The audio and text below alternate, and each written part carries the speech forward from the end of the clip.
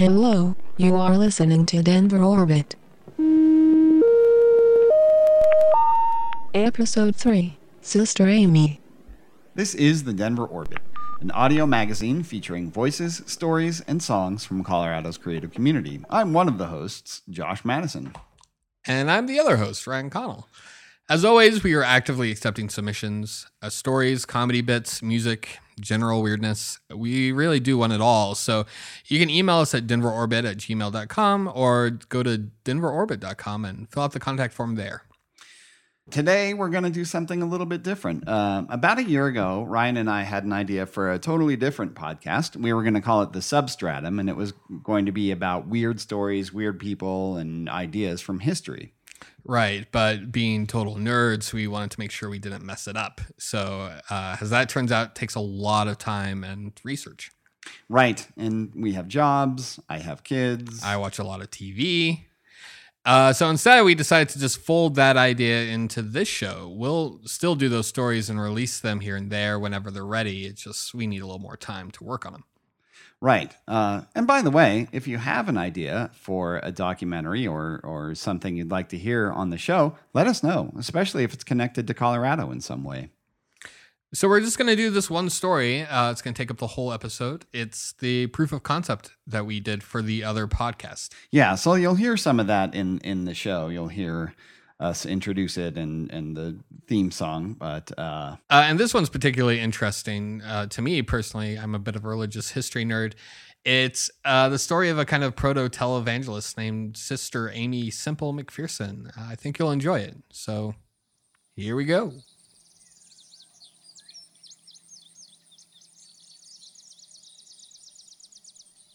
Imagine a rural summer night, let's say 1918 or so. Crickets and cicadas are buzzing. The air is beginning to cool off from the heat of the day. You're walking through a field. As you cross the field, you are joined by more and more people, friends and neighbors. You're heading for a tent in the distance. As you get closer, you see lights and start to hear music. Over the music, you begin to hear what you've come for.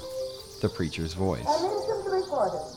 We have no need to doubt God. God lives. God's word is true. God's word has been proven. And to assemble with this great multitude here tonight. There was no television then, no movies, not even radio. You had church on Sunday, but this was something far more exciting. Religious revivals were not only for the devout, though they attended those services by the thousands. There was a real sense of wonder here, almost entertainment. That's right. There were lots of different preachers traveling around, spreading and interpreting their gospel in different ways. But this night was especially exciting because of who you are here to see, a young woman preacher. When faith is lost and honor dies, man is dead. Faith, it has been said, sometimes has a trembling hand as it approaches God, but it must never have a withered hand. It must stretch. What you wouldn't know then is that this woman would create a virtual empire. She would be the first woman to be issued a radio license. She would build a church that is now considered a historic landmark. She would create a Bible school and even found her own denomination. Christians, especially evangelical Christians, were early, fervent adopters of radio and used it to great effect. But, as we'll see, increased exposure and access to a wider audience would lead to greater scrutiny, which, in the case of this particular woman, would prove to be problematic. This is the story of Aimee Semple McPherson. Wait a minute. Who are you and what are we doing here? Yeah, that's a good point. I'm Ryan Connell. And I'm Josh Madison, and you're listening to The Substratum. Hello, and welcome to The Substratum, a podcast that explores the layers beneath the surface.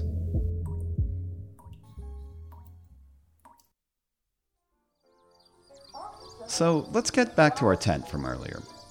As you get nearer to the tent, you see a Packard car outside, dusty and well-traveled. On the side is painted, "Jesus is coming, get ready." Sister Aimee has been traveling around the country in it, going from town to town and spreading the Pentecostal message, which was almost always accompanied by jumping, dancing, shouting, and strong emotional reactions, including speaking in tongues and rolling on the floor while weeping. Many would claim to have received divine healing from her rallies. Aimee herself took a long and winding road to get here as well. Aimee grew up on a farm outside of Ontario, Canada. Aimee was both enamored with religion, giving sermons to her dolls, and rebellious of it, going to movies and reading novels, activities that were frowned upon by the Methodist Church. Then, in high school, she was taught Darwin's theory of evolution, and her entire life changed. Now, Aimee was always curious and found she had some real questions about evolution and the Bible and how those two accounts seem to kind of contradict each other.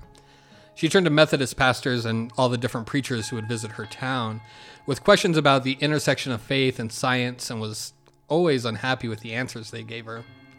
This spurred her to write a letter to the Canadian newspapers Family Herald and Weekly Star, questioning why taxpayer money was being used to undermine Christianity in the form of teaching Darwin, which sounds familiar now, I'm sure. She was searching for something. Around this time, two major things happened. Robert Semple, a Pentecostal preacher from Ireland, came to her town to speak, and she converted to Pentecostalism while at his rally. Just a few short months later, she was married to him. She was only 18 at the time. It's been pretty hard to nail down exactly how old Robert Semple was, but he was clearly much older. Yeah, but that's the 20s though, right? Yeah, totally. It's good to keep that in mind. But there is something kind of striking here in her choice to marry not just a minister, but the minister that converts her to Pentecostalism. This is not just a sect like the Baptists or Methodists. This is a very emotional and mystical movement within Christianity. One could say it's even sensual. I'm speculating, but it's not hard to imagine that her sexuality was being awakened at the same time as her spirituality, and by the same person, no less. I can imagine that this muddied up those aspects of her identity a little, maybe even made them intertwined. A lot happens very quickly. She marries Robert. She learns about speaking in glossolalia and translating it too. Which is? Oh, glossolalia is speaking in tongues. It's pretty common in the Pentecostal sects. She goes with Robert on an evangelical tour of China. She gets pregnant, and he gets malaria and dies, leaving her alone in a foreign country with a baby, Roberta Starr Semple. She returns to the States and she remarries within a year, this time to a man named Harold Stewart McPherson, and has another child named Rolfe Potter Kennedy McPherson. However, she feels a strong pull towards preaching the gospel and goes again on the road, taking the children on a preaching tour in the aforementioned Packard.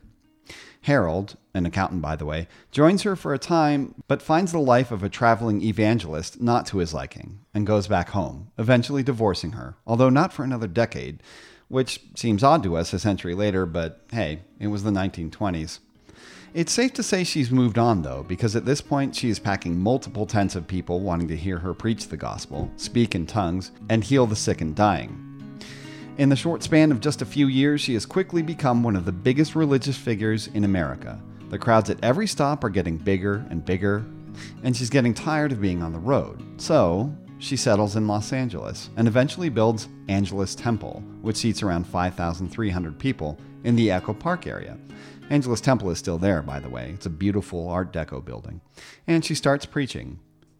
She calls her ministry the International Church of the Foursquare Gospel. Oh, I wish that you might know the joy of it. The preaching the gospel, the seeing the thousands wending their way down the altars to kneel at the feet of Jesus, the crucified. And now, after all of these years, there's come to crown our labors beautiful Angelus Temple, this magnificent building, the largest seating capacity church in the American continent, where we have 16,000 members, a Sunday school of 4,500 children, 800 branch churches, and the work spreading. Today, on the first day... But this is really all just the beginning. From here, her career skyrocketed. She was almost as big as a celebrity as any Hollywood star at the time. This fame and recognition, however, did not bring her the solace she was searching for. Sister Aimee came from a rural and poor background with a limited education. Her ministry started humbly with a message about returning to the fundamentals of Christianity, but it exploded rapidly due to her powerful charisma, her grasp of technology, and innate showmanship. Keep in mind, this was the 20s. It was not common or popular or even necessarily accepted for a single mother to be preaching this message to a devout audience. And this brought her attention from outside of the loyal evangelical community, but also from the wider secular world. I think it's important to note that she wasn't just a celebrity, but she had grown to be seen as a prophet. She was more than just a preacher in the eyes of her followers, but somehow especially anointed and blessed by God. And being seen as a prophet and a visionary, she was surrounded by true believers who would never question her or doubt that what she was saying didn't come directly from God. A classic case of what my friend has called the Jar Jar Binks hypothesis. You're going to have to explain that one, I think. Well, it's really simple. My friend believes that George Lucas was perceived as such a visionary that no one was willing to challenge him or believe that he was making a mistake.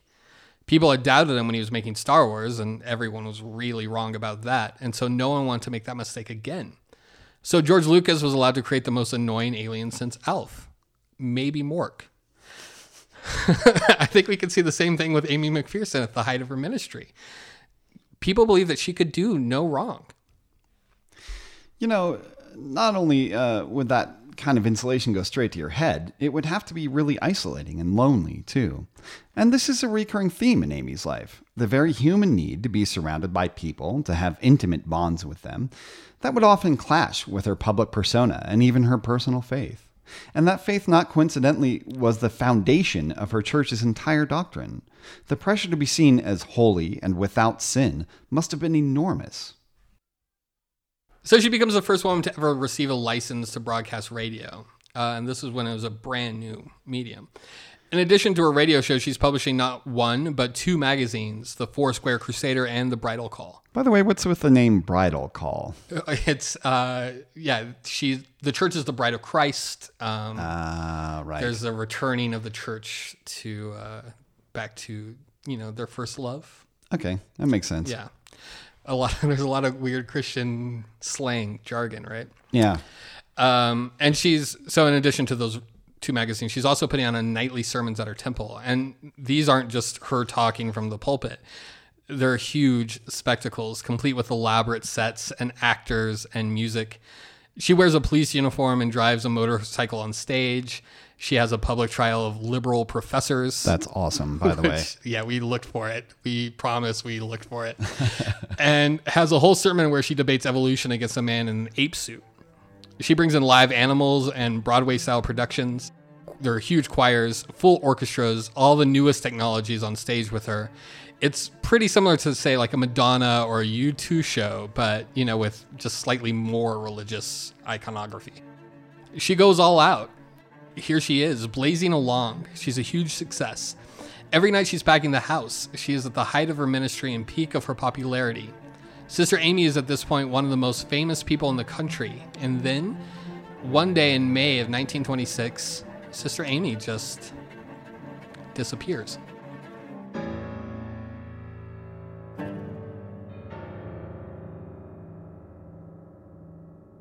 Aimee was an avid swimmer and decided to spend her morning along with her assistant swimming in Venice Beach. Her assistant grew worried after she couldn't find her, since sometime either before or after her morning swim. Accounts on that differ. There was an immediate search of the Venice Beach area. It was already super touristy at that time, so very populated, and nothing turned up. It was assumed that she had drowned. Her followers, and indeed many people around the country, were in shock. Not unlike Elvis, however, there were reports of sightings of Sister Aimee from all over the country. These were easily dismissed as they were often on the same day, at the same time, and in multiple locations. More bizarrely, though, letters and notes began to appear saying that Sister Aimee had been kidnapped and they were demanding ransom. These were dutifully all sent to the police, but her mother and ministry officials were dismissive of them, believing that the notes to be mostly just hoaxes. After a month, plans for funeral arrangements and memorial services began.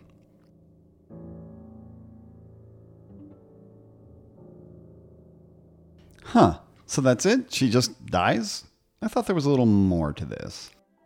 Well, this is where things get a little tricky. Everyone had given up for dead.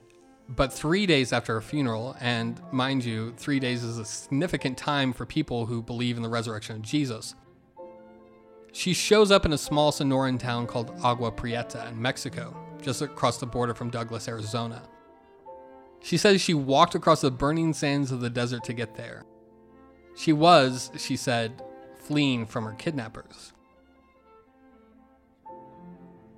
This is her account of what happened. So Aimee says that she was indeed out for a swim, and having finished it, was just hanging out on the beach when she was approached by a young couple seeking prayers for their child, who they said was sick. Always wanted to help, Sister Aimee went to their car but was grabbed from behind, thrown into the car, and taken to a shack in Mexico. She said she was drugged and held captive by 3 Americans, a man named Steve, a woman named Rose, and an unnamed third man. They were holding her for ransom of $500,000. Although she said she was never left alone, there was one day when all her captors were out running errands. She said she was able to saw through the ropes holding her and escape out of a window. She fled across the desert on foot and, using a mountain to navigate, proceeded to walk 20 miles in the 100+ degree heat until finally collapsing at a house in Agua Prieta. The residents of the house found her, took her to a hospital in Douglas where she recovered and was able to contact her people. That's kind of an incredible story. Is that all there is to it? It feels odd. Well, there were some questions. For one, she disappeared while wearing a bathing suit, but reappeared in a dress. She wasn't wearing a watch before, but now has one on. Her clothes are clean. Her shoes look brand new. She doesn't ask for water when she's rescued and doesn't even look like she's been sweating. All this creates a competing narrative to her official story. That narrative, proffered by the Los Angeles District Attorney during his investigation of her disappearance, goes a little something like this. At the same time that Aimee disappeared, a man named Kenneth Orniston disappeared as well. Ormiston was the married station manager of the Christian radio station KFSG, where Sister Aimee broadcast a number of her shows. He had rented a cottage in the town of Carmel by the Sea and was seen coming and going with an unidentified woman. In fact, this unidentified woman, who some witnesses said resembled Aimee, had been seen with Orniston at a number of different hotels up and down the coast during the duration of Aimee's kidnapping.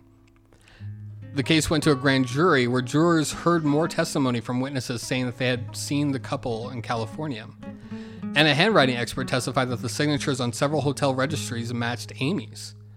A case was being made both to the grand jury and in the press, who were all breathlessly reporting all of this, that Aimee had had an affair with Ormiston. Aimee stuck to her story, though, and her account never changed. Finally, after months of this back and forth, a separate woman, Elizabeth Tovey, came forward saying she was the one who was with Kenneth Ormiston during this time. Due to this revelation, as well as charges of evidence mishandling, witness testimony changing, general prosecutorial misconduct, and just basically a mess of that whole trial, the case was dropped. On a side note, Los Angeles cleaned up its DA's office, and there was never a problem with a celebrity trial or any kind of misconduct in the court system ever again. Oh, thank God. With its thousands of loving friends and these great armfuls of roses on this my anniversary, Aimee Semple McPherson and the name Angela Semple has sometimes, I guess to our friend, seemed synonymous with trouble and with pest. But now I think that the clouds have rolled away and the sun is shining. Sometimes I feel like the story our postmaster in Ingersoll, Canada. But through all of this, her ministry remained strong and remained so until she died. Aimee herself, however, remained troubled. There are a few other smaller scandals as well. She argued bitterly with her mother over the management of the Church of the Foursquare Gospel, as well as her appearance, which was beginning to resemble a flapper, more stylish, rather than a matronly woman of faith.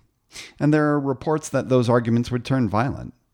Whether those reports are true or not, her mother had left the church and eventually cut ties with Aimee completely. There were rumors that she had a facelift, and also rumors of other affairs. Milton Berle, of all people, claims to have slept with her. There were a couple of lawsuits, one from her daughter and from church officials, about these rumors and financial difficulties within the church. Aimee saw this as a plot to wrest control of Evangelist Temple away from her, leading to her becoming estranged from her daughter. and her daughter at that point had been the heir apparent to the ministry. In September of 1944, Aimee was found unconscious in a hotel room. She had been traveling to promote her Story of My Life sermon with an empty bottle of barbiturates at her bedside. She was pronounced dead later that morning. Although the coroner said that her death was most likely the result of a, quote, accidental overdose, her cause of death is officially listed as unknown. Her death was mourned by people from all over the world, with some 50,000 people coming to Los Angeles to pay their respects. Her son Rolf eventually took over the ministry.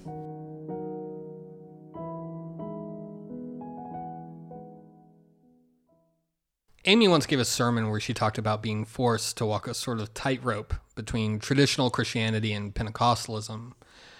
But I think that metaphor applies to basically every aspect of her life. She used modern technology to bring a message that was very much against modernism. She thought that denominations were too confining and restrictive, but yet she founded a denomination of her own. She dressed in form-fitting clothes and clearly used her sex appeal to gain attention, but still preached against prohibition and fornication. She was in a lot of ways a constant contradiction, and people like that are always kind of fascinating to me. So, what's the bigger picture? What's the takeaway from all of this? Well, when I think about McPherson, what really strikes me is how isolated and lonely she must have been. The pressure to maintain the appearance of having transcended sin and human needs while still being a human with human needs must have been impossible to sustain. I read a lot of stories about evangelists and preachers. It's kind of an obsession of mine, and I've seen this recurring theme over and over. The more widespread the popularity and success of your ministry, the holier people think that you are, the bigger a voice of morality you are, the bigger it is that you fall. But that's just me. I get a little obsessed with religion. Let me ask you, Josh. So you weren't raised in church and don't have any of the inherent fascination that I do. What is it that fascinates you about her? Like if you were, say you were at a bar and you're telling somebody about her, like what would you say? Well, I'm fascinated by cults of personality of all stripes and, religious, non-religious, just find them to be inherently interesting. And, kind of an interesting thing about Aimee Semple McPherson is when you research her life, you find so much information about her as a person and much less about her ministry and her spiritual message specifically, which I think speaks to a lot about the way we view this. I first read about her in a comic history book called The Big Book of Weirdos. Which is fantastic. Yeah, it is. It's great. And I'm always fascinated with the idea of the messenger eclipsing the message. And there's, of course, the inherent interest in the juicy scandal. But, that aside, I think what gets me is this seems like a very modern story. There's so many familiar elements that we see and we'll see again in history. The sex scandals, the money scandals. And so much of this just happens again and again and again. It's a fascinating aspect of our culture in a way that we're just about okay with almost every kind of transgression except for sex, corruption, and hypocrisy. Totally. And I think if we just look at Christian culture, not necessarily Christianity itself, but the culture of it, the way that they present themselves to the world, a lot of that seems to stem from McPherson and a few others like her. She created this brand new way to speak about faith. The way she used a sort of secular kind of entertainment, vaudeville, Broadway, flash costumes, it all really blurred the line between the sacred and the profane. And it's all kind of commonplace now if you think about Christian rock or the Left Behind series or VeggieTales or, Creed, Lifehouse, whatever. But it was kind of revolutionary at the time. And I think she expanded the way that Christians could share their message. And though we agreed that we wouldn't stay away from politics on this one because Lord knows there's plenty of politics right now, it's important to know that she didn't ever shy away from politics. And those politics were the exact same that you hear from evangelicals today. And she had a big part in that. If nothing else, she helped pioneer the rather new and growing idea of the time that the church has a powerful role to play in politics and hot button issues. I can only imagine what her illustrated sermons would look like now. I mean, we joked about how she would bring a monster truck in to the church or something. But more than that, like what's hard to imagine is that any woman being like Aimee Semple McPherson today, even now, a single mother, creating this ministry entirely on her own. An empire, really. Yeah, it's really remarkable even now, but in the 20s, totally amazing. There's no doubt to me that she was ahead of her time, but I kind of think she was even ahead of our time as well. Yeah, I think she's a fascinating person, and it's almost impossible to understate just how important she was at helping sculpt the face of modern evangelical Christianity and shaping the way the secular world perceives and reports on evangelical Christianity. If you want to read more about Aimee Semple McPherson, check out the works of Matthew Avery Sutton, Daniel Mark Epstein, and Edith Blomhofer.